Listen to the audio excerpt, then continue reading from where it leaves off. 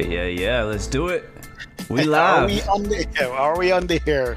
Hey, what's going on, ladies and gentlemen? Welcome to another exciting episode of the Blue Experience. You know how we do it. We bring you unique content, we bring you airline content and other things as well, too. You never know, man. You guys were with us last week. What were we talking about last week? We had a good discussion with We the forgot. A320 mod from no, come on, man. We've been Yeah, flying that yeah. plane for Freaking the Fly entire by time. Wire was on the show last Fly week. I by wire, forgot about it. exactly. We had a great discussion with the Fly by Wire team here, but this week we have another great discussion lined up in store for you guys. It's going to be a good one, man. And absolutely also pleased to announce that we are currently now on Spotify.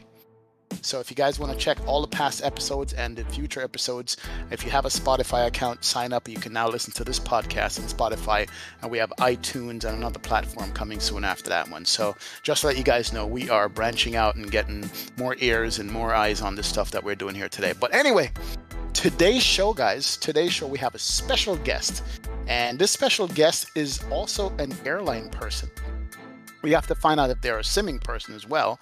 However, they do stuff in the airport that we sometimes take for granted or don't think about. And what I like about what this person does is give us a different insight of what goes on the airport other than the flight attendants and the pilots. We have a safety and regulatory compliance auditor. I know it's a lot, it's a mouthful. So my man DJ is with us today. He is an SCR auditor for a major cargo airline company. It might be more than that. We'll talk about that. And he's here to discuss with us the things that he does in his end of the airport. And we're going to get a discussion going on today. So DJ, welcome to the show, man. Thank you so much What up, for gracing us DJ? with your presence. Absolutely. Thank you for coming on the show, man. How you doing today? Doing good, y'all. Thanks for having me on here, Blue and XP. Excited to talk to y'all and share some knowledge. Absolutely. Let me just say this before we continue. I met DJ through a friend. And at a party, as a matter of fact, and somebody mentioned, "Hey, XP does this airplane simming thing," and most people look at me like, you do what?" But DJ was like, "What? Really? That's cool, man. I work at the airport and I do XYZ." I'm like, "Really?" And so DJ and I struck up a conversation. If you guys remember, there's a picture I showed maybe 6 months ago or so of the interior of the what was it, the 7.4 Dreamlifter. And I said to you Yep. guys, "Hey, what is this right here?" DJ, who is the one who I got the picture from, he sent it to me because he was in the cargo hold of an empty 7.4 Dreamlifter. So Wow. DJ, how the heck do you get a picture inside a Dreamlifter with nothing in it, man? What are you doing? Welcome aboard, DJ.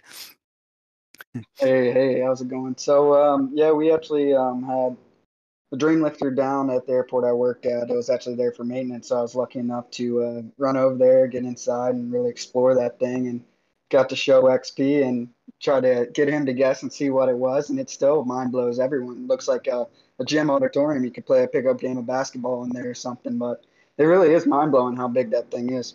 Wow. Wow. Was it fully opened up? This is what the nose comes up on the Dreamlifter as well, or is it the tail? So the nose on a Dreamlifter doesn't actually open up. There's actually special equipment that actually swings the tail back open. Hmm. And so the loading is actually done from the tail, not actually through the nose on the Dreamlifter. And it's actually crazy. If you see the amount of rivets on the nose of the Dreamlifter, it is amazing. So it's different than with the standard 7.4, I suppose. Very different. Jeez. So I was this week. Blue was like, "What was the title again of you do?" And I reached out to you like, "Yeah, my official title is Safety and Regulatory Compliance Auditor." What is that? And where in the airport do you work? What do you do, man? You could explain to our audience what is it that you actually do in your day-to-day job? Because you told me that you fly all over the world doing a bunch of stuff. But what is that title about? How did it come about? So as a safety and regulatory compliance auditor, working for a specific airline, I'm preparing the airline for what potentially an FAA auditor could come and inspect on our airline.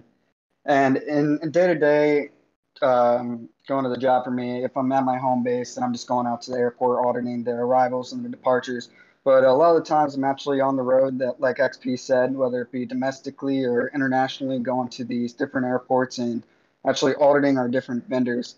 And so what I do in my auditing, it's mostly ground operation stuff, as XP said. It's kind of a different perspective, kind of the main points that y'all talked about in the past. And there's really a lot of behind the scenes, specifically weight and balance, dangerous goods, the warehouse, the cargo buildup, and all that. And we'll dive into some more of that later. Is So you're now the also guy that I don't want to see on the ramp, right? Like you're the one we're all avoiding. The auditor is always the bad guy, but hey, the auditor shouldn't be the bad guy. Whenever I go out on the road, first thing I tell people is, I mean, we're all on the same team. Aviation safety is, we're always learning. In the world of safety today, SMS with safety management systems, there's always something to be learned, always something to be taken. And aviation safety and info share is what builds this safety community, and that's a big thing that I really enjoy about this job. is also you said that you are load balance, correct? Weight and balance, load and balance, load master. There you go, load Yeah, master. load Brilliant. master. Yeah. So obviously, to perform the audits that I conduct, they want us to be qualified to perform that function. Obviously, in my day-to-day job, I'm not actually out there loading the planes, doing the weight and balance. I'm observing that. But obviously, to perform the audits, I need to be very competent in what they're doing and being able to obviously stop the operation if something's unsafe. But definitely, the regulatory items is our big thing that we're looking at out there. What when you're on the ramp as a auditor, what specifically, like, what are the specific things that you're looking for or looking at that we wouldn't even think to, that's being observed? What do you look at? Big things. Blue's probably familiar with this with his ground handling experiences. There's a lot of complacency on the ramp, so you really got to stick to what's in the manuals and follow those procedures. For an easy example, I mean, bringing up a belt loader to the aircraft, you want to have your marshaller bringing that up so you don't end up running a belt loader into the plane, damaging the aircraft. I was telling XP the other day, one of the main things that drives my job is there's so much that happens on the ground with these aircraft, and everything that happens on the ground can potentially affect the safety of flight. So that's kind of what has driven my passion for what I'm doing in my career. And so some other items that we look at is obviously ground handling procedures per the airline's manuals. And then we'll actually take a look at the warehouse operations, whether that's the cargo buildup. Specifically, I mean, we have dangerous goods too, and that's no tox. So that's the information of what we tell the pilots is on board dangerous goods. There's ERG codes, which is an emergency response guides to if there is an in-flight incident with the dangerous goods on boards, the flight ops or the pilots would know exactly how to handle it. Get on the radio with ATC. Hey, we might have this issue with this dangerous goods, and the first thing they'll ask is what are the ERG codes, and start prepping stuff for on the ground. So that's kind of a short snippet broadly with the ground handling procedures, the warehouse, dangerous goods. Those are some main items that we'll look at on audits. Actually sounds really familiar because we had an auditor not long ago come to our operation too, and we actually did a really good job. But they didn't have any. We didn't like fail, so it was really good. But no write-ups. Exactly, yeah, no write-ups. We actually passed. We did good. There was a couple corrections here and there, but it was like small things. But I definitely agree with you on that. And the ramp, just like any other job, has people who don't care about their jobs. Like me, I mean, I love aircraft, I love aviation, I love planes, I love being around planes, and so I take it seriously and understand the kind of the bigger picture of things because of flight sim. Honestly, flight sim helps me see the bigger picture, what's going on in the cockpit, what's going on around as far as ATC, other aircraft around us. But people who are just kind of in there for the job, just there for the benefits, for the travel benefits, whatever that may be, they don't care about all that stuff, right? So, like you said, they get very complacent because it is a very, what's the word, when you do things over and over and over? Mundane. I don't know. Well, but yeah, the job is the same. It's basically every plane comes in and you do the same thing over and over and over, especially with us because we only work with Airbuses. So the Airbuses are all built very, very, very same. But if you're rocking ERJs and Boeings and some 747s, stuff like that, it might give you some variety. But it's very repetitive is the word I'm looking for. And so people get very, like you said, complacent. They'll skip steps in safety because we all go through all this training that tells us about how to be safe around the aircraft and do things safely, even though it takes us longer to do our job because of some of these safety rules. We tend to sometimes want to skip little things here and there, and that's where like you come in as an auditor. You come and look at us and watch us do those things and be like, hey, you make sure you have somebody guide you in to the plane, the belt load to the plane, or whatever that action may be. And I think also the unsafest place for a plane to be is on the ground. Didn't think about that. Never heard about that. Wow, makes sense, right? Most definitely. I think Blue hit that one on the head. The ramp is a very dangerous place, not only with complacency, but for a lot of people, it is a job to go out there. Me and Blue probably consider us lucky, like what we said, as aviation lovers, to be out there around these aircraft daily. But just on an aircraft arrival, when an aircraft arrives to a gate and you have these engines spooling up, obviously your beacon light's still on. You have an engine running. I mean, people don't realize the intake on these engines and what could potentially happen. So the ramp is a very dangerous place, and like Blue said, when we go out there, it is almost like a little check that we're doing on there. And like I was saying, we're on the same team. We want everyone to come to work that day, and then we want them to obviously go home safe to their families. So that's the name of the game right there. I literally hear that quote almost every day from my station manager. Yeah. We want to all go home to our families, which sounds like a military phrase, but it's true. Jeez. Captain Dennis in chat says, hey, have you ever done safety audit at Raleigh-Durham Gate C10? Because he works for GAT, G-A-T. I guess a ground handling service in Raleigh. Do you do Raleigh at all or no? So not at Raleigh. I am familiar with GAT, but I have never actually done an audit with GAT specifically as a vendor at Raleigh-Durham. Gotcha. Now, let me ask you this, though. Are you the good guy on the job or the bad guy on the job that nobody wants to see when you walk around?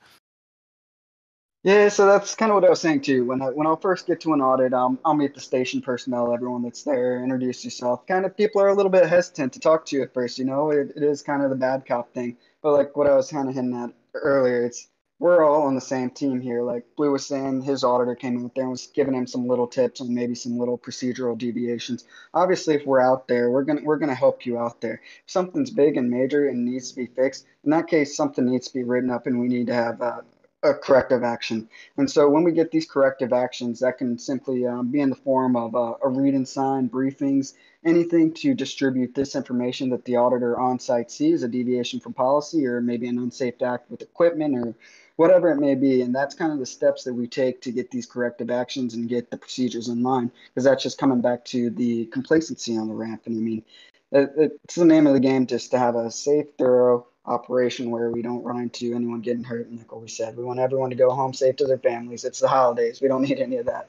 So I have a question. I like to promote different types of aviation jobs. And yours is a job that I don't hear much about, right? It is an aviation job. You work around the airport, you work with aircraft, you are important parts to make sure you're in keeping aircraft safe and passengers safe and cargo safe.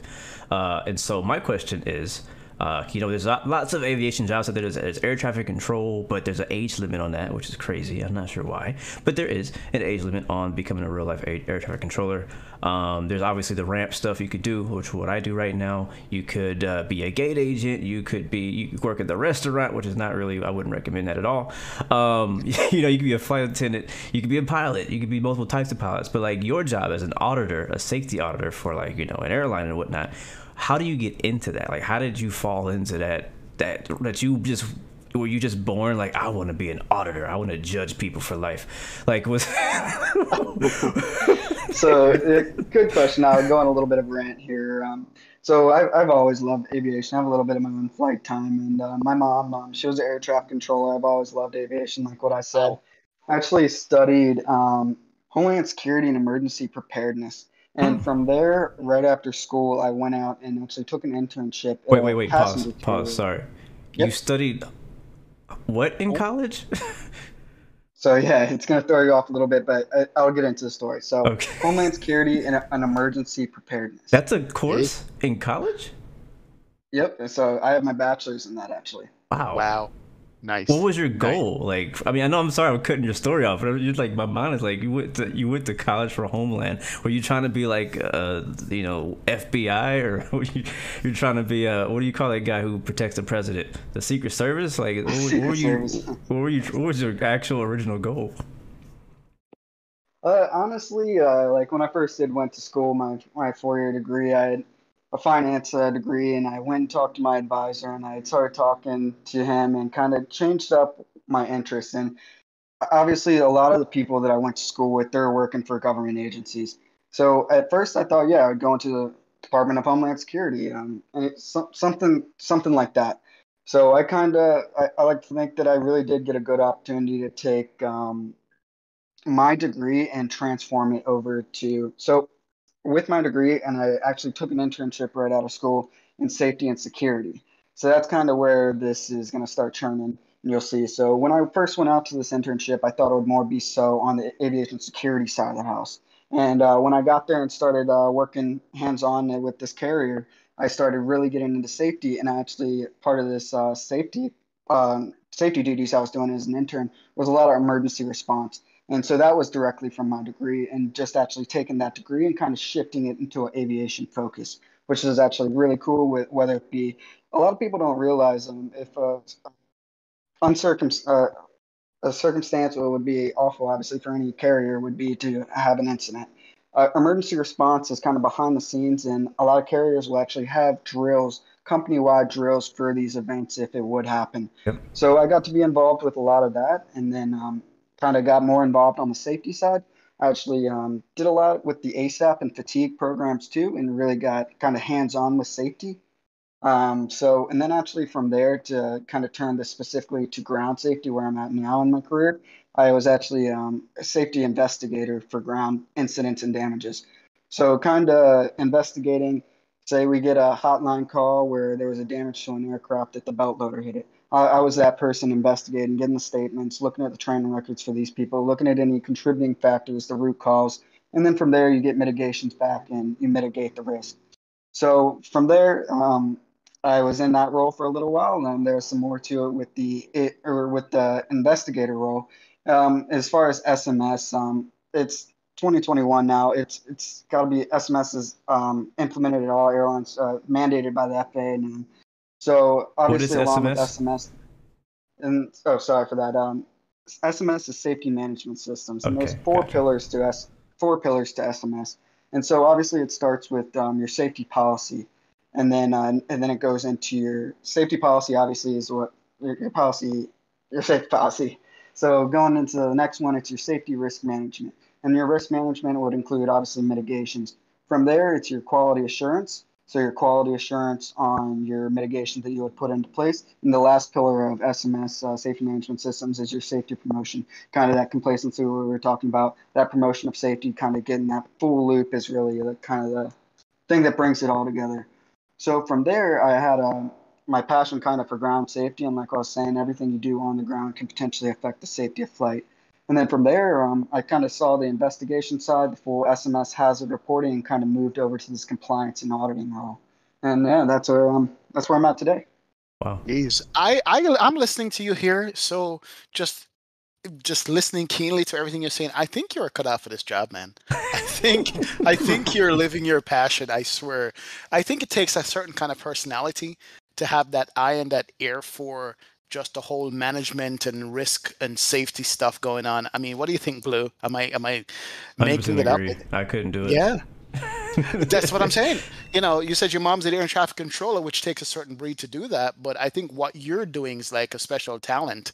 A lot of us guys would just get like, yeah, okay, it's good, whatever. You're like, nah, man, this needs to be strapped down properly. This is what the reg says. This is how we have to do it. And I think, Yeah, yep, go ahead. yeah. Honestly, Blue. They say if you love what you do, you never work a day in your life, and loving aviation and the safety of it all. I mean, and then obviously going out being the auditor. I just love being around these aircraft, and especially in the cargo world, we have all these wide bodies. We have four different aircraft in the fleet. So we have 747s. We have 777s, 76, and then we have smaller aircraft. We actually have some 73s as well too. So Hmm. just being around those aircraft on the ramp, I'm in awe every day when I go out there, and I truly do feel like I love it out there. So I love it. Oh Wow. yeah. Wow, wow, wow, wow, wow. How's the traveling part of it? How does that come about? Do you go down line to another base or where the aircraft is going to leave from? How does that work with the traveling part of it?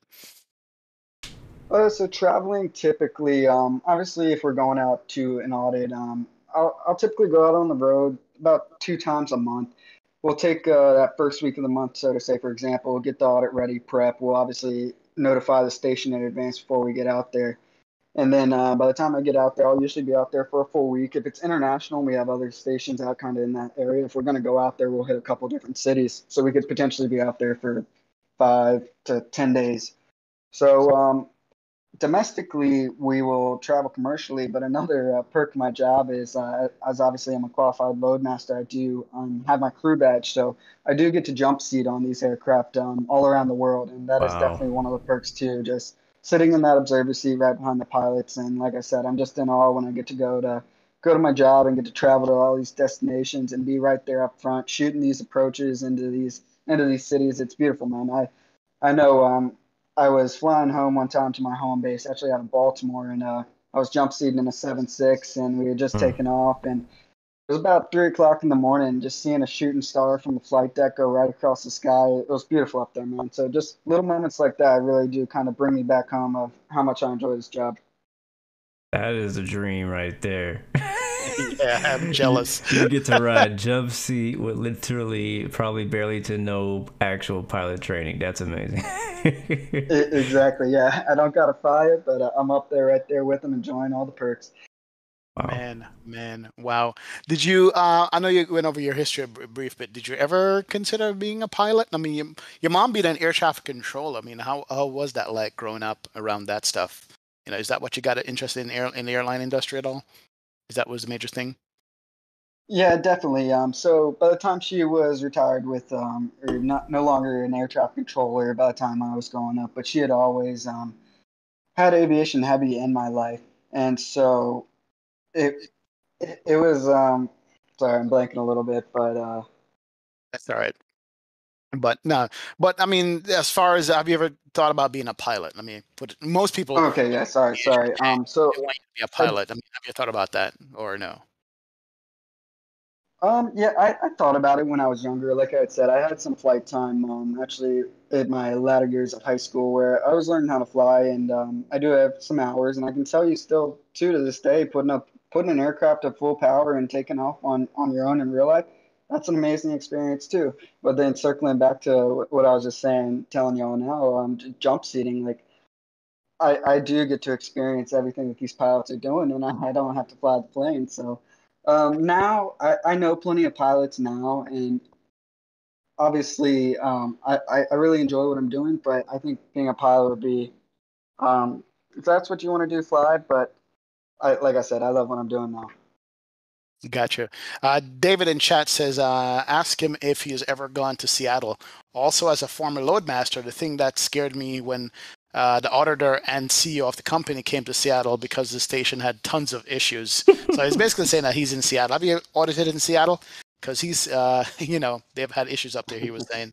Have you? Yeah, actually, a great question, David. I have audited Seattle actually, and Oh. it's a good question. If the station does have a lot of issues, there will be some instances where I might get a phone call. Hey, we're having some issues. We need you to go out here and check on the station.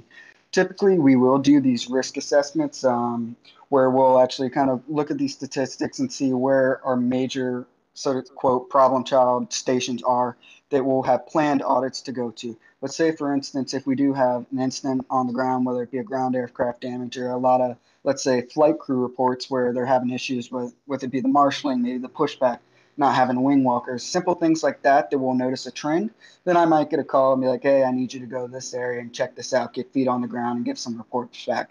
So that's definitely a case where I can get sent out on the road to some different stations if some stuff is definitely being mentioned and we identify it, then yeah, it can be sent out there. I have two questions because we haven't mentioned this yet. Are you allowed to say what airline you work for? I'd rather not, but there could probably be some people that could infer. All right. And the second question is the wing walker thing. How many is Yep. required at your airline? Because a lot of them, it's two wing walkers are required.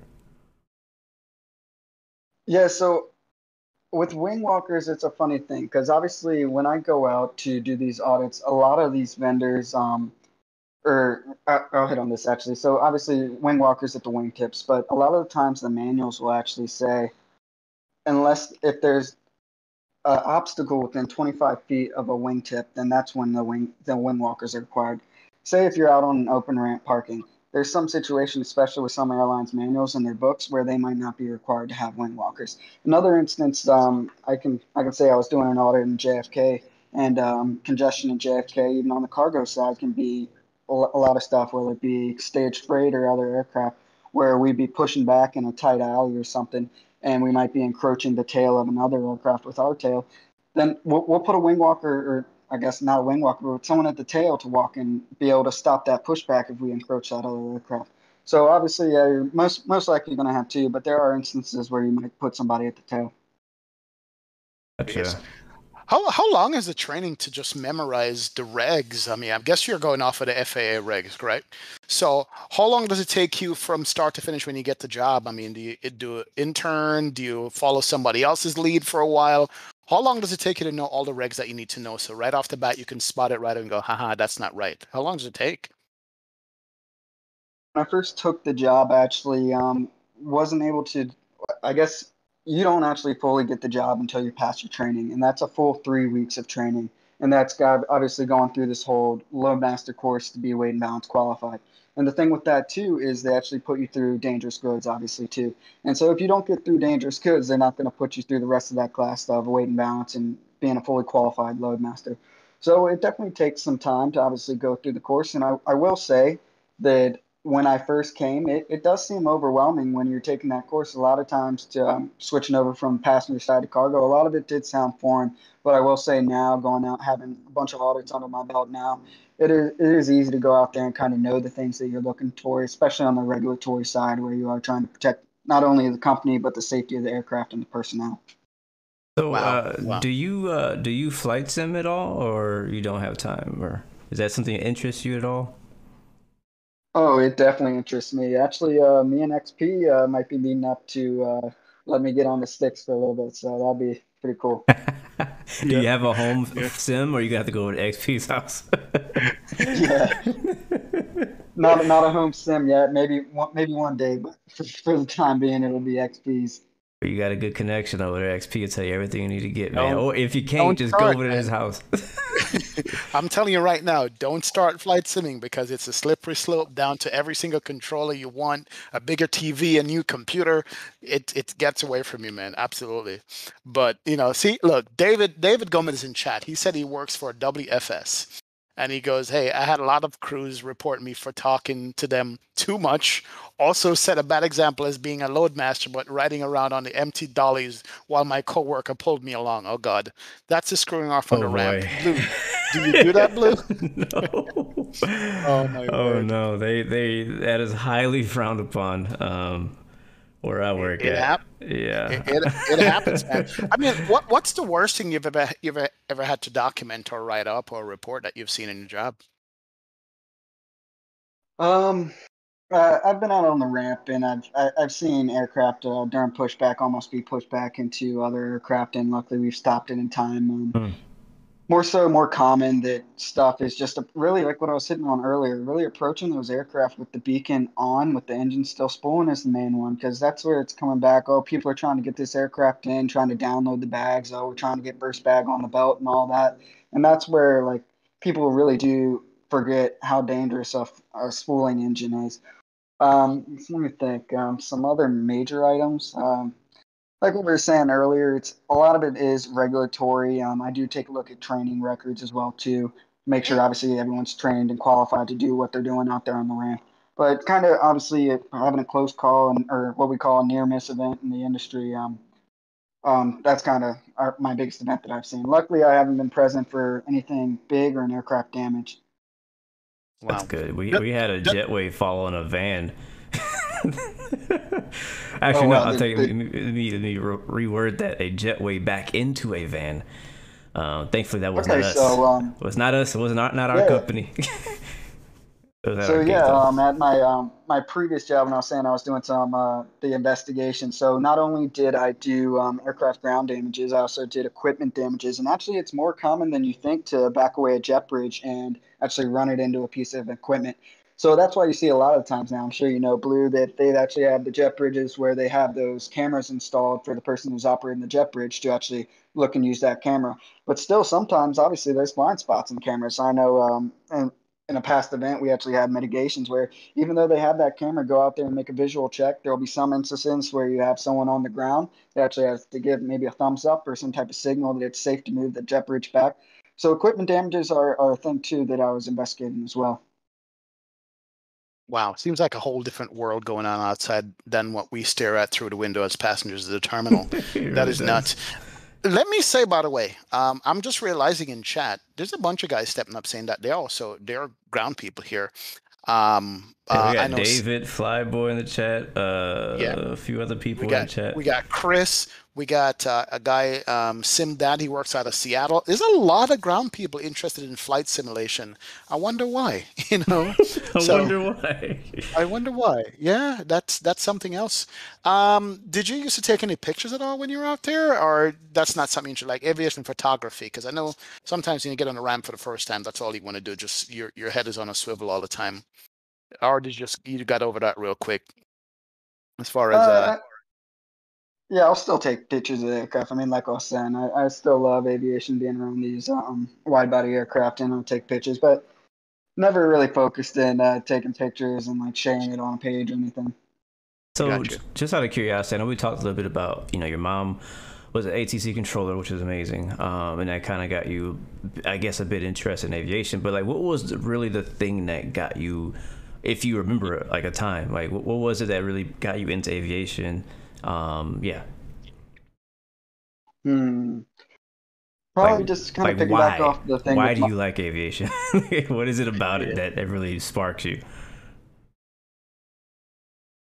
honestly, the aerodynamics of an aircraft and why these huge pieces of equipment can fly. Like, I mean, like what we were talking about with 7.4s and even the Dreamlifter, it's how these things fly. It's amazing. So just kind of the curiosity behind that, and then kind of moving over into the safety aspect of it, really kind of feel like I saw my niche there, and it, like I said, it really interests me, and I love to get out there and kind of be involved in it on the daily. So does this job pay well? I mean, you don't have to tell us a price. I'm just curious for us out there who are like, I'm interested. I've had people ask me all the time since I've been working on the ramp, like, should I work at the ramp or what other aviation jobs are out there that I could look into? Because some people may already work at a at some aviation job and want to move up to something else, but they don't know what is available, like what's out there. So like, is it paid decently, or is it take time to move up first and then you get paid? Like, how does that work? Yeah, most definitely, it pays decently. Obviously, I'm not getting senior captain pilot pay, but definitely it. I will say, like the a good place for someone to start, they would want to do something like me as well, would be just starting on the ramp because you are going to see the operation firsthand. You are going to have that firsthand experience and know what to look for. You might know where people might cut corners and kind of know where to say, "Hey, we need to follow this procedure." And another thing when I go out there too is following procedures. When you explain it to someone or you have a little side chat, "Hey, I saw you do this," you got to explain the why behind these things. And once an individual will know the why behind it, it kind of really hits them. Yeah, I could see the advertising for this job. If you're the kind of guy who notices shortcut and safety on the ramp, a safety auditor might be the job for you. Because, some people, as Blue was saying earlier, could care less about the job. They're oblivious to what's going on. They just know their little tunnel vision thing. And there's some other people are just curious, go, hey man, that cart's in the wrong place. That set up wrong, that does wrong. I mean, I guess maybe that's the kind of person you want to have on your team as an auditor, right? Oh yeah, most definitely. I mean, like we were saying, your head's got really got to be on a swivel out there. I mean, so many things to look at. There's always so much going on with ground handling, whether it be fueling of the aircraft, the loading of baggage, loading of passengers. There's always so much going on. I want to say, apparently, I guess so. This is my first step to becoming an auditor. I'm just kidding. um, Hey, you never know. You never know. I mean, do you work by yourself, as a team, as a group? How does that run? Is it just you out there by yourself, or you have a bunch of like how many auditors would a typical major carrier have, and so forth? Oh yeah, so there will be a team of us auditors. Obviously, typically when we go out on trips, it'll just be myself individually going out and doing this. I will say at a bigger location where we have multiple flights, a lot going on in the operation, we will sometimes send two people out there just to divide and conquer with everything we need to look at, like what I was saying earlier, everything from when it gets accepted from trucking into the warehouse, everything to where that flight actually departs and gets pushed back. Man. All right. So, favorite international destination, and then I have a follow-up question after that. What was the most famous international destination you've been to so far on this?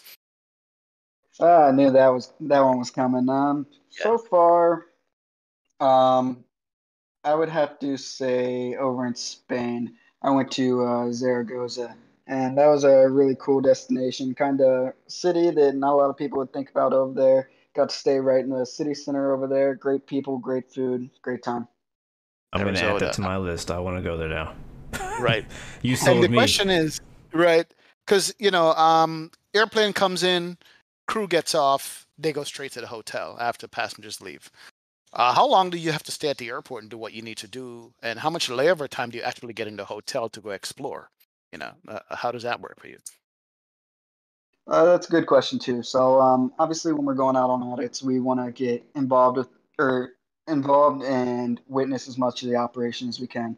So most of the time, I'll be out there 30 minutes prior to the arrival, and I will stay there until that aircraft leaves, even if there is a delay.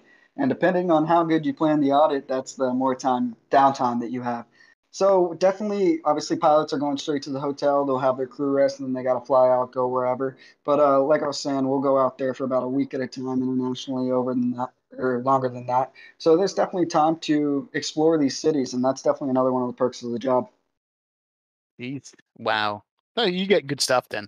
And you guys get regular per diem just like the crew does as well for downline trade trips? Or is it straight Yep, salary? yep, we'll get a per diem on the road as well. Nice. Hey, Blue, career change, man. Career I change. think I'm Safety all auditor. right. I think Yeah. I think I'm gonna leave that to the DJs of the world.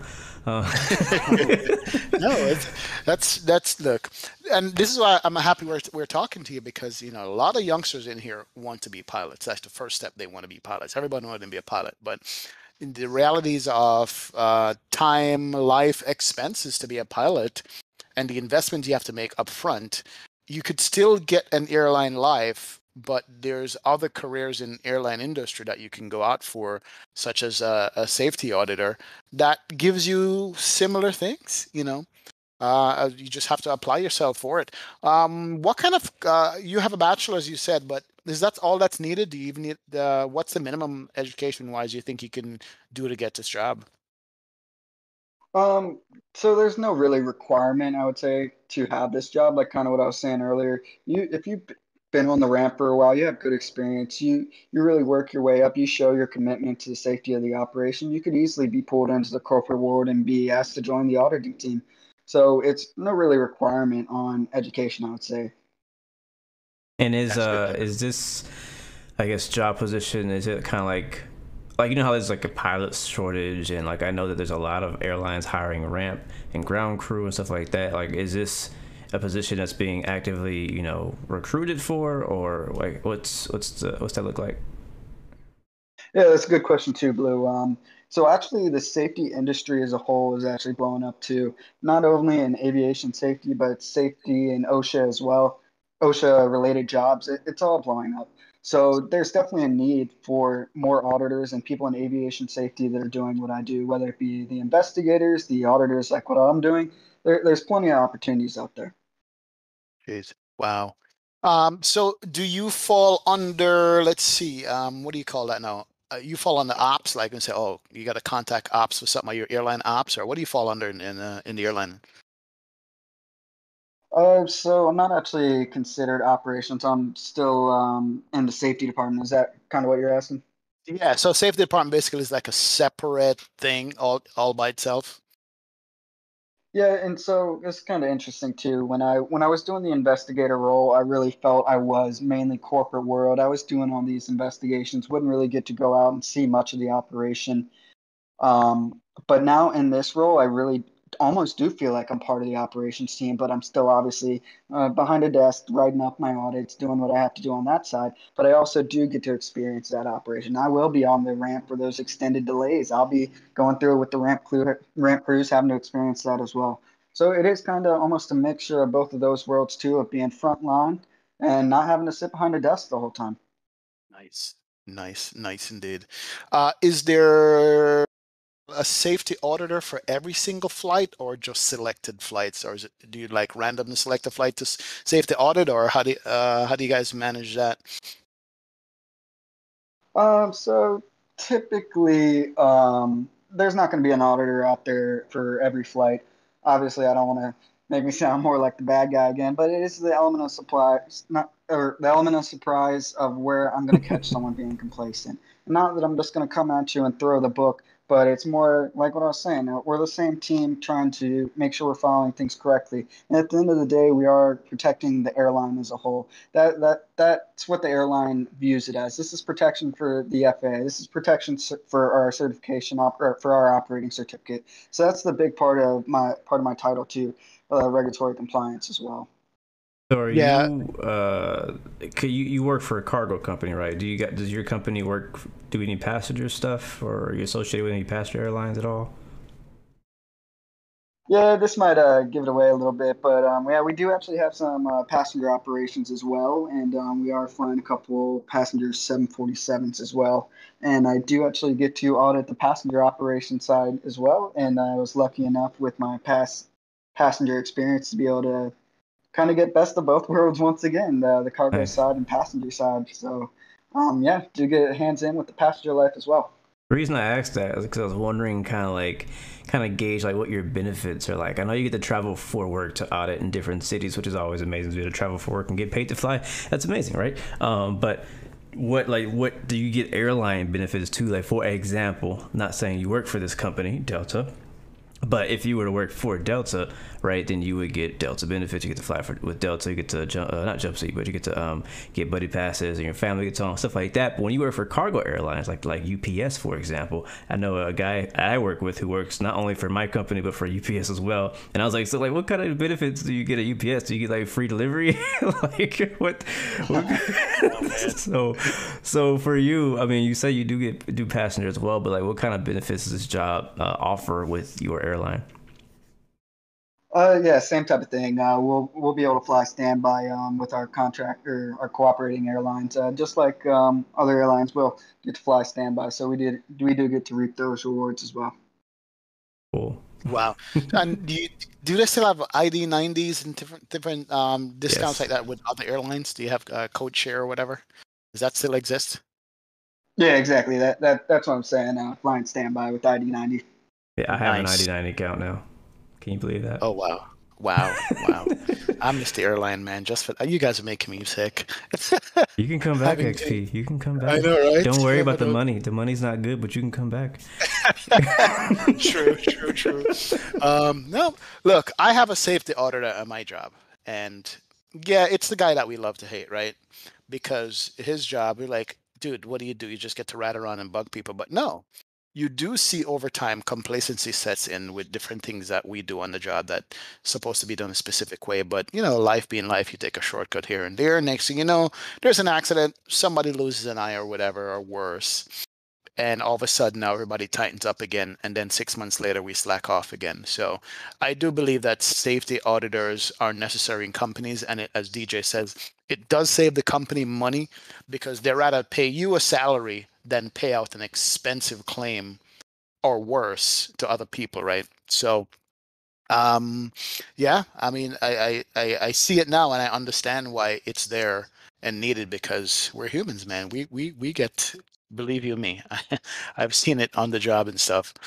But so how long do you plan on staying this role for? Is there anything else above this for you that you would want to do or should do or thinking about doing, or this is it for you where you are now? Um, are you gonna stay in Uh, the airline industry, or what are you gonna do? oh, most definitely staying in the airline industry. I think Nice.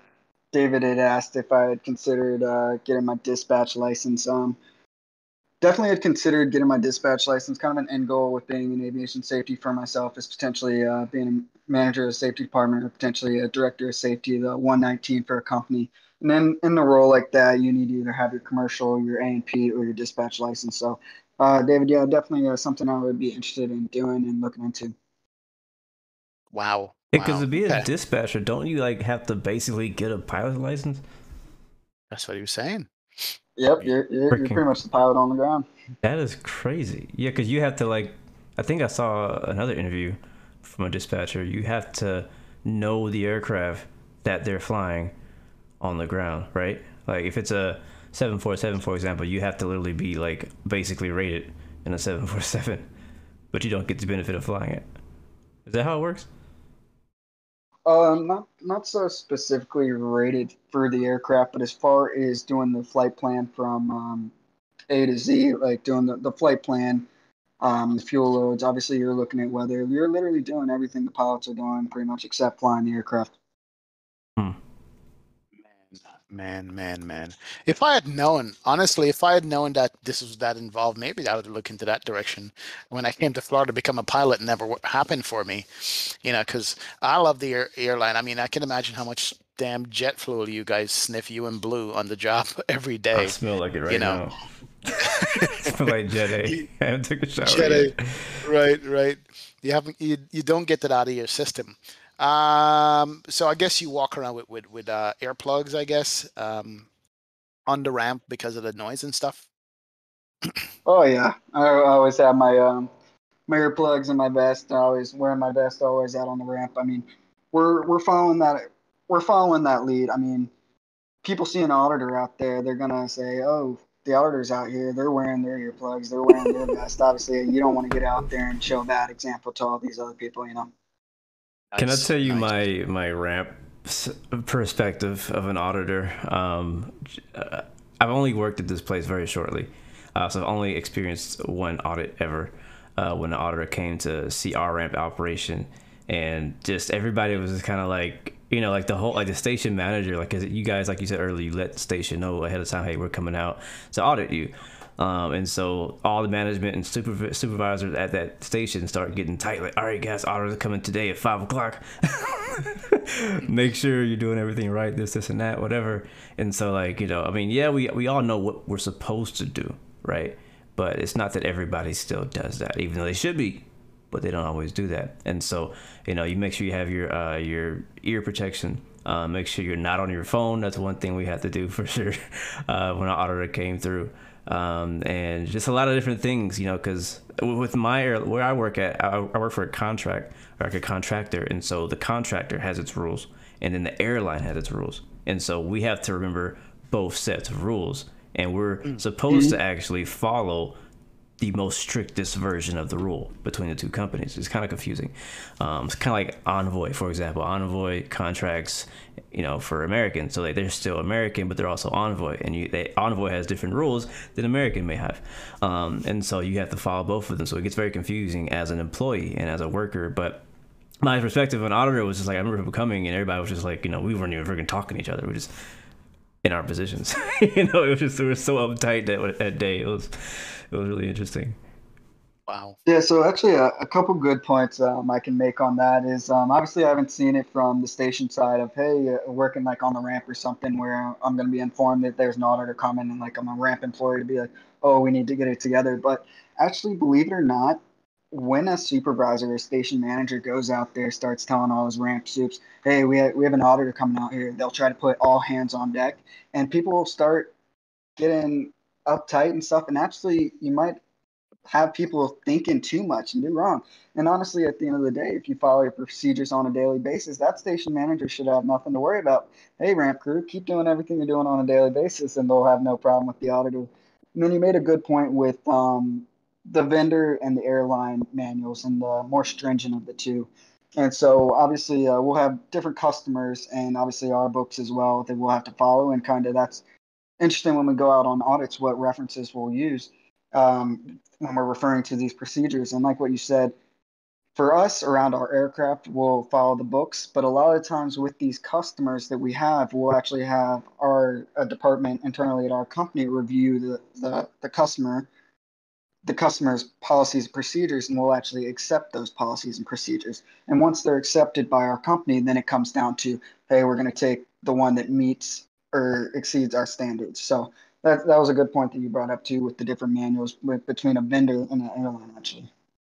Wow, wow. So basically, the airline might have a way stricter rule than the FAA does, just because they want to run a tighter ship. Yes. So what you're saying? Nice. I got you. Chris in chat was saying, do you ever review ASAPs or FOQA data at your job? I'm not sure what those are. Oh, yes, I can hit on both of those. So in this job currently, I'm not reviewing ASAPs. In my other job as an investigator in my old carrier, I was actually involved with the ASAPs for the ground department. And ASAPs are the Aviation Safety Action Program. And that's pretty much if you do something wrong, you're pretty much telling on yourself. But it's like what I was saying, aviation safety is info sharing. You're always constantly learning. There's so much new technology and new stuff that's always being implemented. So with my job now, I'm not really touching on ground ASAPs or loadmaster ASAPs or flight operations ASAPs, you name it. But we do have a team in my department that does focus on those. The other side of that, the FOQA, that's the flight operations quality assurance, and that's actually some really cool stuff too.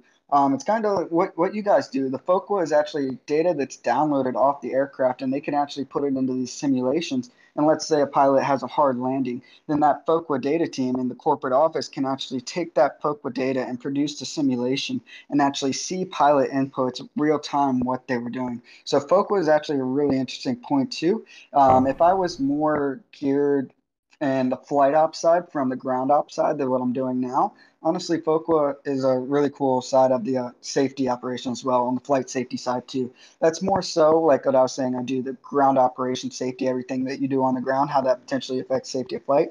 FOQA is very much flight safety and flight safety. So Jeez. So literally, you're recreating a simulation of exactly what the pilot did, landing or whatever the case may be.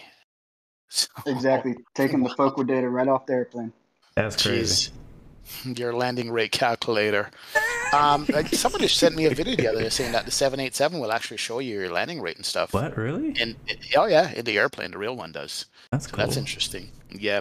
And what was ASAPs again? I was gonna ask you. What was the ASAP? Is that So like that's that's you reporting on yourself that you made a mistake and you don't get like disciplined, but you get like a exactly. discussion? So the Aviation Safety Action Program, and this is more so geared for our mechanics, our dispatchers, our flight ops personnel. And so we actually have it that in the industry as a whole, the in-flight and loadmaster is also included in the ASAP program. But specifically, the ASAP program is a protection. The FAA will protect your certificate. Hey, if you told us you did something wrong, you're reporting it. And then so essentially, when an ASAP would get, let's say, submitted by a pilot. So let's do an example from the flight ops side. Hey, we had this fix. We missed the altitude on it. They'll report it to the company because they're not trying to affect their pilot certification. These ASAP reports will then get submitted to the company, and then the company will actually review these with the FAA. They'll determine if corrective action is needed, and they'll possibly implement it. Sometimes it'll just be information. Sometimes they'll even actually sit down with the pilot for this example and brief them, hey, this is what you did wrong. But well, going back to its info share, this is aviation safety really is based around that, and we're always learning. So I have a Wow. question. I'm not Yep. sure if this is in your expertise, but I do know that everybody who works in aviation does have to do some sort of training. So I wonder what your role is in this scenario, and that is in emergency response. You talked earlier at the very beginning about how I guess you did a lot of training in emergency response. So as a ramper myself, I had to learn some of kind of like the regulations, some of the the big red book, as we call it, like a lot of different checklists we have to go through as a station if an accident were to occur at our airport. So I'm curious, like, what is that for you? So say there's a scenario, right? You know, I know we all like air disasters and watching that show, and we see, you know, all the investigation going on, and I don't believe you're part of that side, but are you at all, I guess, a part of any of, I guess, are you a part of that system at all? Like, if there was to be, like, somebody, if I don't know if it, I'm not sure what I'm trying to ask. If it's at your No, airport, I got you. So, actually, in this role now, I'm not doing that. We do have people that are a part of the emergency response team, or what we would call the go team. If an accident were to happen, they would go. But actually, at my old carrier, I was actually really involved with the emergency response program.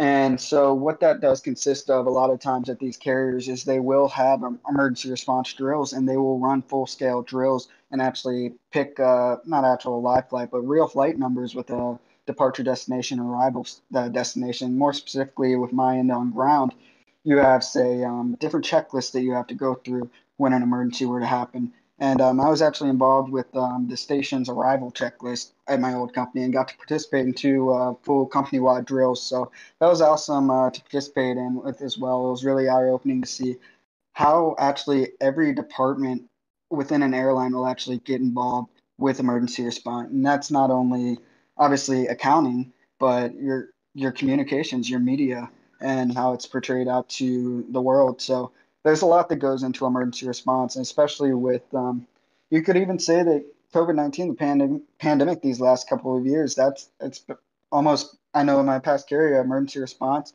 that manager had to do a lot with COVID and really kind of figure this whole thing out together with their role. So emergency response is also a great role to be in, not only in aviation, but as a whole. And there's a lot to be done in that aspect as well, too.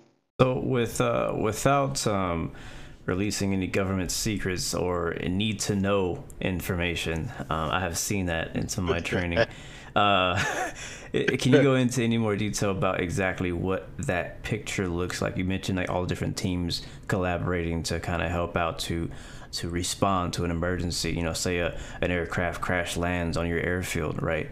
Like, what does that look like, and what happens? Like, what does that actually entail? Like, I think it'd be interesting. 'Cause I know, like, as a flight simmer myself, I have crash landed many times, and you know, we get excited when we see engine fire in the game, right, in the sim, because we're like, oh, that was epic. But in real life, when an aircraft, even like that Spirit plane that, like, you know, came down and everybody got out the slides and stuff like that, even though it was what seemed to be a smaller emergency, there's a whole thing that happens around that. So can you explain any of that? What I can say for emergency response is, like with the NTSB, obviously that's the agency that's going to respond to any type of aviation accident or incident. And it's common knowledge. You can look up NTSB because the NTSB also has a Go team. And the Go team will consist of obviously your different operational groups, and they're going to look at specific things. Obviously, say you'll have your power plant group that's going out part of the Go team, and when they get out to an accident incident site, their first thing is obviously being in the power plant is they're going to take a look at those engines, and that's going to be what they're looking at. Wow. So Is that kind of what different. you were asking? Sort of. I was more asking about the airport, like, like for example, what I go ahead, XP. What you gonna say? No, I was going to say that, just as simple as a wing strike. You know what I mean? Yeah. Is does the NTSB jump in at that point, or is it you guys who jump in at that point? Say, on pushback, God forbid you hit a wing or you hit another airplane or something like that. Is that kind of disaster preparedness you're talking about on your end? No, we're more so talking major events. Like if we're pushing back and we strike the wing of another plane, obviously if there's passengers on board, it's a reportable NTSB event, but they're not going to send their own investigators out there for something like that. Hmm. Gotcha. So That's more of an internal investigation by the safety department that'll take place. gotcha. I got you. I got you. So that would be you guys then. Am I getting that right? Yeah, someone in my department, and then Blue, you were asking about say the airport. So the airport, obviously, the airport authority, they'll have their own set of emergency response, and that's their own whole thing that they'll do and their procedures that they'll follow and that they'll act to. So that's a whole nother genre as well. Gotcha. Yes, I know you mentioned the Go team, which is something I'm familiar with, and the Go team usually comes from, I believe, the specific airline, right? Every airline has their own Go team of people who respond from headquarters to start sending people different directions and stuff like that. Like, for example, there has to be somebody take care. It has to be a group that takes care of the families, takes care of the survivors, and takes care of the people who are looking for their family members, right? Because there's a whole thing. Like, and there's people who handle the media. There's people who handle, obviously, the emergency services are the ones who handle like fires, things like that on the ground. But there's different areas that happen within that emergency scenario situation of things that I know people like me who thankfully have never been in that, or people looking from the outside never realize how many entities and teams and even airlines collaborating to come together to try to solve and make sure everybody, like you said in the beginning, is able to go home safe to their families, or at least find out where their families are if they were on that flight. Yeah, that's actually a good point too that you brought up the family assistance thing. Obviously, it would be a rough event for anyone to experience that, but let's say there is an event and you find out that your family member might have been on that aircraft, it possibly went down, then obviously you're going to have people showing up to the aircraft or airport to the event site, or if it's locally, say they're waiting at the airport for someone to land and you had an event on landing. There are the family assistance people, and actually, at a lot of airlines, they'll actually ask any people in the company if they want to be part of that family assistance program. The So if you're a voluntary part of an position. airline, Yeah. exactly. And you can actually be a part of that. And you're right, there's a lot more that goes into that too. For instance, is like setting up areas to keep the families away, to console people, and different stuff like that. Setting up like at the hotel to get people room and board, to set up a media area. You're right, there is a lot kind of almost behind the scenes that's going on with emergency response as well. Nice. Nice. So here's a question I definitely have to ask you. What is the worst write-up that you've ever done? What is the worst incident you've ever had to written up? Serious or otherwise? What's the worst one you had to do? Um, that's a good question. Either I on your So think bad current that job or your past one where you were doing yeah, incident reports. Either one. yeah. So bad that you just had to go there. You're like, yeah, man, this can't fly. You know. so going back to, so this was actually an event that I was involved in investigating. We had a cone ingestion. And so What? obviously this is going back to approaching the aircraft with the beacon still on, the engine spool, and someone went to go put the cones down in front of the number one engine, and the Oh engine my god. ingested the cone. And thank goodness that that person let go of the cone, and we didn't have something a lot worse. But yeah, I'd say that was definitely a near miss event. I would say on the cargo side, I'm really big on dangerous goods regulation. I mean, God forbid you have an in-flight event with dangerous goods. So the segregation of dangerous goods, obviously in cargo, is a big deal as well too. There's 9 different classes of dangerous goods, and when that's being loaded on the aircraft, there's a lot of things that you have to look at when you're putting that on board. So, dangerous goods is a big one, obviously a big regulatory side, but that's a big one for me that I'm always looking at. That's something I didn't know until I went through training, was that certain types of dangerous goods cannot be stored next to each other. Yep, you wouldn't want to have a flammable liquid next to like explosives or something like that, obviously. I guess what comes to mind is that value jet thing with the oxygen canisters, you know. So I guess for you, you get what, a list off all the dangerous goods that are supposed to be shipped on an airplane, and then that's what sends you off over there to make sure that's all handled properly. Is that how that works? Yeah, correct. So all the dangerous goods that are loaded on an airplane, they're going to be put on a form. It's what we call the NOTAC, and that's pretty much what the ground crew or the load masters loading on the airplane. They're communicating that to the flight crew. Hey, we have this on the airplane. And what I was kind of going back to, or I mentioned earlier, they have these emergency response guidance on that NOTAC, a code of almost like what you can squawk if you would have an event like something. Gotcha. Wow. Do you get as deep involved as to how the cargo is secured or strapped down or tied down to the pallet? Do you look that deep in your responsibilities? Yeah, another great question, XP. Definitely cargo side, we do a lot of special loads. A lot of times we actually have a whole special loads department that will take a look at cumulative loads on the aircraft, certain positions that you don't bust limitations. And then with the weight, obviously the required number of straps that you have to securely strap that piece of equipment or whatever you're shipping out. Obviously, I'll bring up the national crash and the load shift where the equipment I guess the NTSB found out they actually had used chains to strap the vehicles and the chains weren't connected properly. They were on takeoff. They snapped the straps and they rolled back and they impacted the back the tail where I forget what exactly they hit in the plane, but they affected the hydraulics. Obviously, that aircraft could not be controlled. They put it into a stall and the aircraft ended up crashing. So Oh my and God. actually, what was interesting is what happened for the cargo industry and tie down and safety. I'm glad you brought this up, Blue. Was a lot came out of that national crash with the FAA, and a lot has been done since then. So there has been a lot of improvements of, oh, we're not just putting some cargo on here. We're not just going to throw a couple straps on here and say it's good. There is a certain amount of straps that you're putting on there for that specific weight. And you're also actually looking into those strap angles, whether it be a floor angle, a centerline angle. There's a lot of math that goes into it, but they have tools in the industry now that can actually help with what you're doing to make things easier. Jeez. Wow. Was that the crash you're talking about? Was that the one on the cargo out of Bagram, or was it a different one? Yep, XP, that was out of Bagram. Yep. It was out of Bagram, and that video was just disastrous. So, do the regular employees know the standards of how many straps and how many chains you're supposed to use or whatever when they're strapping down loads, or they definitely need your oversight on that? So typically this will be the responsibility of the load master to know the amount of required straps, and then with the assistance of the loading crew, they'll oversee that the required amount of straps is being used. Gotcha. Gotcha. Wow.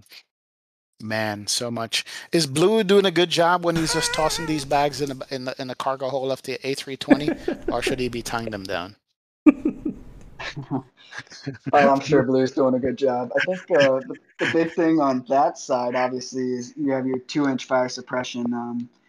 Blue could probably tell you a lot about that. An auditor on the passenger side will really get after you if you load those bags over the fire suppression line. Yep. And so that's definitely a big item too. Yep. Yep. Actually, in the Wow. 320, there's we don't tie it down. There's these straps that actually are dividers of the different cargo bins. There's like in an A321, for example, I believe there's 2 or 3 bins in the front, and then there's 3 more in the back behind the wing, and they're all separated by this rope. I actually did a Instagram story a couple of days ago of that exact thing, and basically you have like this little clamp. It goes to the edges of the bin, and that's what keeps the bags from falling all to the front and to the back. But yeah, that's all we had to do for that. If we had like a tire or something like that, like a massive thing, then we do have to tie that down. Wow. Yeah, and that's the nettings and the bins for the baggage as well too. And actually that actually helps with obviously too with the weight and balance when you're doing the baggage loading with the distribution between the aft bin and the forward bin too. So that's a big thing as well. Nice. And there does Nice. have to be, like he said, there has to be a 2-inch gap between the ceiling of the cargo bin and the highest bag or cargo for a fire suppression system in the A320. Right. Here's an interesting question. Any particular regs on animal transport in the cargo that you have to know or do differently? Anything in the regs about that? Yeah, that's a good question as well too. So obviously I think David mentioned that live animals can't be close to dry ice. That's kind of going back to that dangerous goods segregation thing. So a lot of times animals, whether it be you name it, I've seen pigs, dogs, tons of horses. Those will mostly be on the main deck of the aircraft. Lower decks, I've seen 1-year-old chicks or chickens, chick actions. So obviously if they're down there, they're going to be super sensitive. So dry ice, like something like that as well too. So segregation's a big thing for that as well. That's one What's thing the that's deal with really dry interesting ice? with cargo loading is again that segregation of materials and livestock. Like I don't know, like for whatever reason, I wouldn't have thought that hey, don't put chickens next to dry ice. um, yeah, it makes sense. But you just when you're trying to load a plane, you're like, all right, well these chickens weigh this much, this dry ice weighs this much. They just happen to be loading in at a certain time. Throw them in there together. But obviously these cargo companies have been going for so long that they have learned, I'm sure, from experience and complaints from customers. Like, hey, my animal came back and it was not alive because of this reason or something like that. So Well, okay, enlighten me here. What's the deal with the dry ice? What am I missing? yeah, tell them about dry ice. Tell them all the rules about dry ice. So dry ice is class 9. It's gonna be it's just it's fumigation that could come off of it that the animals could possibly inhale. Um, Ah, so I want to kind of hit on, I guess we'll move a lot of perishables, for instance, whether it be vegetables, flowers, or something like that, and actually through the usually airline systems for perishables, and obviously if there's live animals, that's what got me into this thought. You'll actually have to have a specific temperature range for the whole flight to ensure that those perishables and most definitely those live animals are able to stay alive and be able to breathe and arrive to that destination alive. So that's a big thing too that is also monitored by the airlines. And kind of more importantly, on the business side, is the customers. Say, for instance, flowers. If those flowers go out of that temperature range, they're going to come out to the airline and, hey, we get our load. Why are all these flowers looking like they discoloration or whatever? So that's definitely a big part of it too. geez, wow. What's Now I the know why. limit on dry ice for you guys? What was that? What's the limit of dry ice for you guys? I know every aircraft type and airline have like a limit to the amount of dry ice that can be transported. I'm not going to try to guess and give you a number off the top of my head, but This is a different test. aircraft, it's Audit of the auditor. Get the problem to quiz. So different yeah. aircraft have different requirements, I guess, because of space or something. Well, dangerous good. You can ship stuff in what's also called limited quantities as well too, where the kind of not the regulations are less stringent, but they're if it's limited quantities, you're allowed to carry it with almost less regulations, so to speak. Got you. Got you. Got you. Wow. That's so much, man. I'm just listening here going, wow, wow, wow. I mean, I worked as a flight attendant, but being a charter airline that I used to work for, you get a lot more time on the ramp itself and see things and notice things and pay attention. But I still didn't know that there was a lot of this, what you do that goes on behind the scenes. That I would think that the auditor just comes around once every 2 months and make sure everybody's doing what they're supposed to and go back behind the desk. But sounds like you're way more active than that in what you do. So half desk job, half ramp person. Is that how you describe it? Yeah, and kind of that's what I was saying. It's the best of both worlds, and I really didn't get to experience it much as an investigator, but now as an auditor, yeah, I get to go out, see the operation as a whole, and kind of be out there when they're doing everything firsthand. And then obviously getting back and being in the corporate world too, and being involved in meetings and different briefings, having to follow up on corrective actions. Obviously, a big part in doing an audit is you're documenting everything you find from the observation or finding to the corrective action you get to say, for instance, the FAA were to come and evaluate your programs, you'll be able to show this documentation of how you're in compliance with SMS, which is required now by the Wow, FAA. gotcha. All right, I got one last question for you, and I promise you no more. Um, Out of all the airplanes that you've worked on and flew on and jump seat on, in your opinion, which is the best, or which do you prefer? What's your best airplane? What would you say it was? Queen of the Skies, 747. I knew he was gonna say that. I could tell he was a 747 guy. I knew it. Nice, nice, nice, nice. That's amazing. Wow, that's what I believe, I do man. have one question too, and I know you don't work Mhm. like the operation usually hands on, but I know you're around it. So when you have been around the ramp, operation and the loading of the goods, what is the most exotic or crazy thing or commodity or whatever that you've seen transported? Good question. Oh, that's a good question. Some of the cooler things besides, I mean, anytime an animal I see on the load plan that an animal is either going out or coming in, I'll always jump up there and see how they're doing, whether it be horses to dogs or whatever it may be. But definitely those special loads are kind of cool too. When you see a helicopter obviously disassembled being loaded on a 7.4 Ooh. being getting ready to be shipped down to South America, that's really cool. And then I know we had some contracts too where we were actually moving a bunch of Formula One cars and seeing Okay, those you inside sold the me. I'm done. I want to be an 747. auditor. Nice. You said Wow. Formula One cars. How do you, I mean, which airplane do you transport that on? I mean, what kind of pallets do you put that on? Seriously. Most of that stuff's obviously going to be on 747s. These are special loads, and a lot of these special loads, obviously on these 747, 400, these freighter aircraft, they obviously have their nose that opens up too. And another thing I want to bring up too is a lot of times that you'll see that these cargo airlines are actually taking old passenger 747s, and what they're called now is their 747 BCFs, Boeing converted freighters. So their whole lifespan of flying as a passenger plane was done, and then they actually do a conversion, and they'll put a locking system in there, put a main cargo door on there. But those BCF aircraft are specific because they actually don't open at the nose, obviously, because it used to be a PAX aircraft. Right. And then there's also some different tie down regulations and different stuff to that. So they just But like yeah, rip the out the all the special carpet and seats and that's it. Yep, putting that cargo loading system in there, and then you could actually go on YouTube and actually look at some pretty cool videos of the conversion, them cutting the holes for the main cargo deck door on the side of a 7.4, and it's some cool stuff. And a thing that is a special load that you see quite often too, that's 777s will carry them as well, and several 7.4s all the time, is these aircraft engines.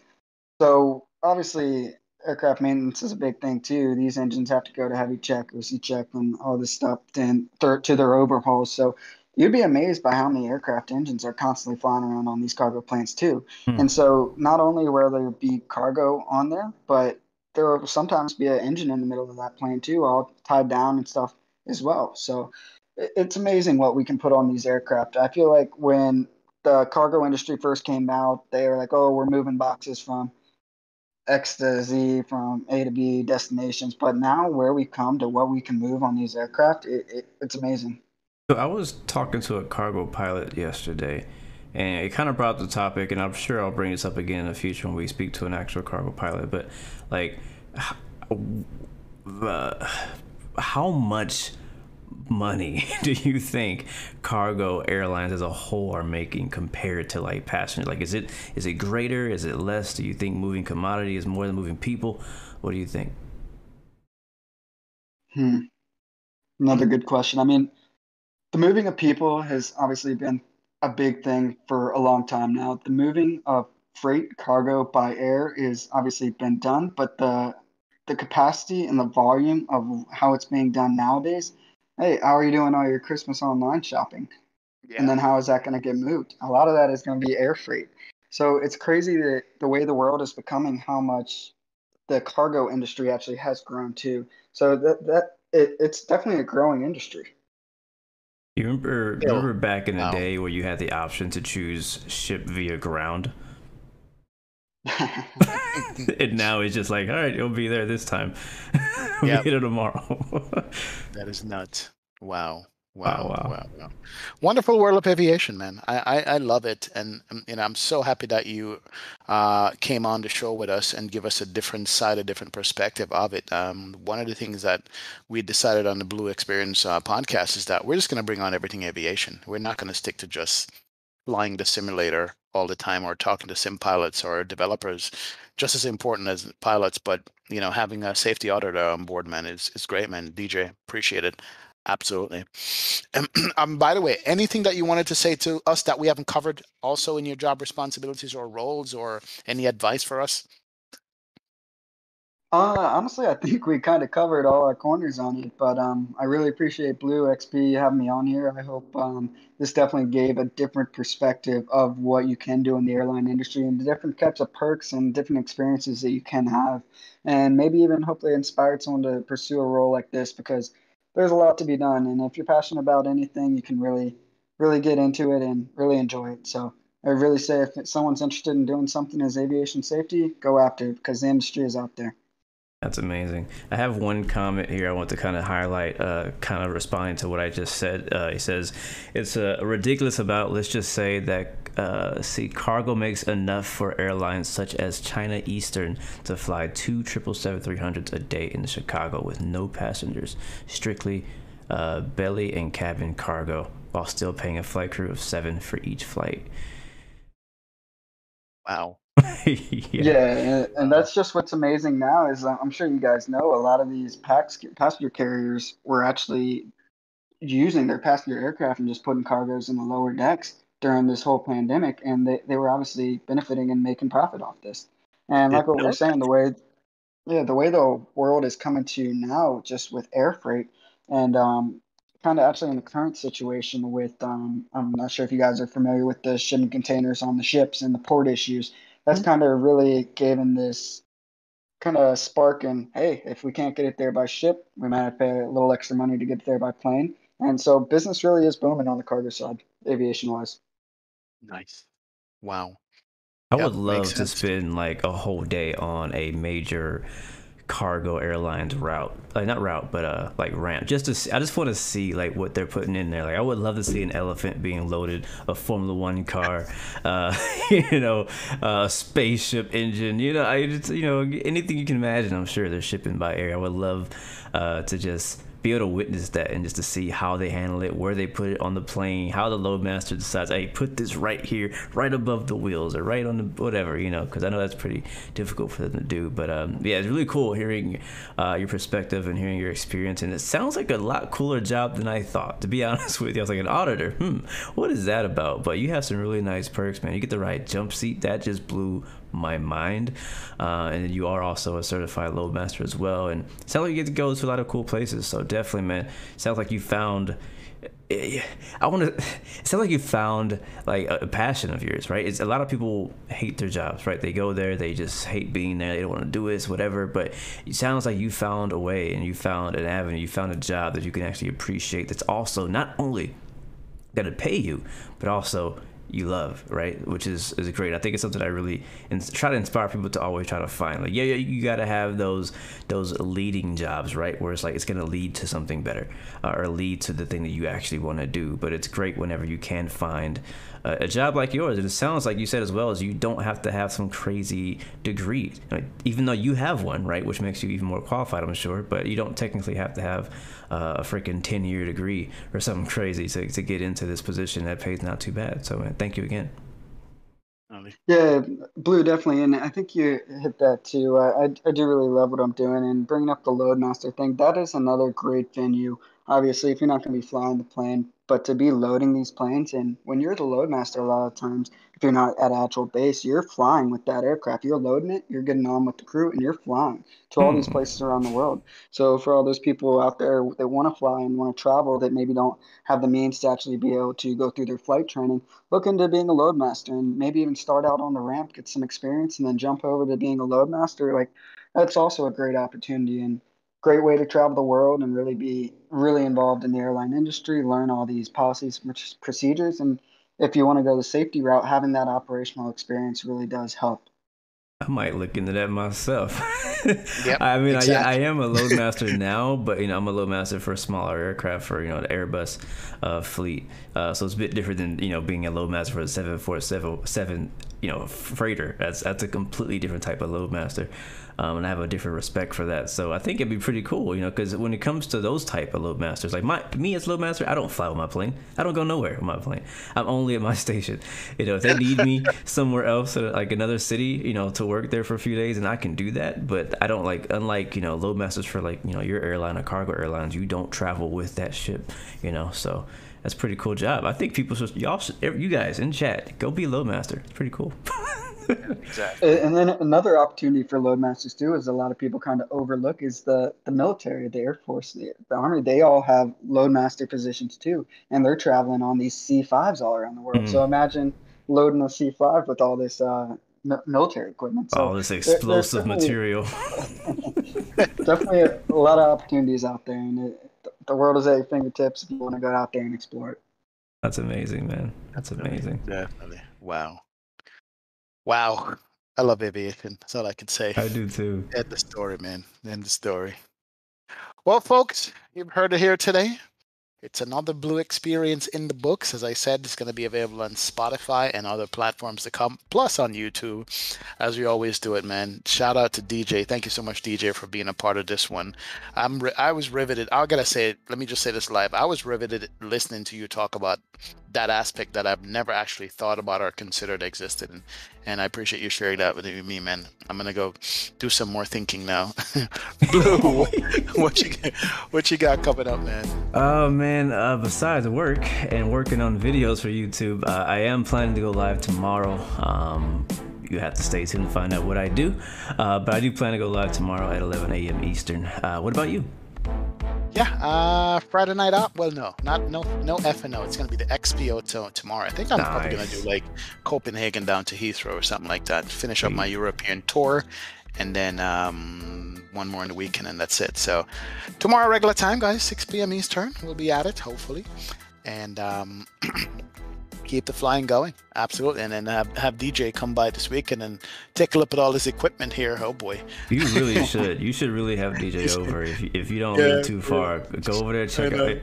I'm gonna warn you right now, DJ, because I know what he got. When you go over there, you are gonna end up wanting to buy your own equipment. So just be careful, and it's kind of like walking into for me, it's like walking into an Apple store and knowing you're not gonna buy nothing, but you want everything.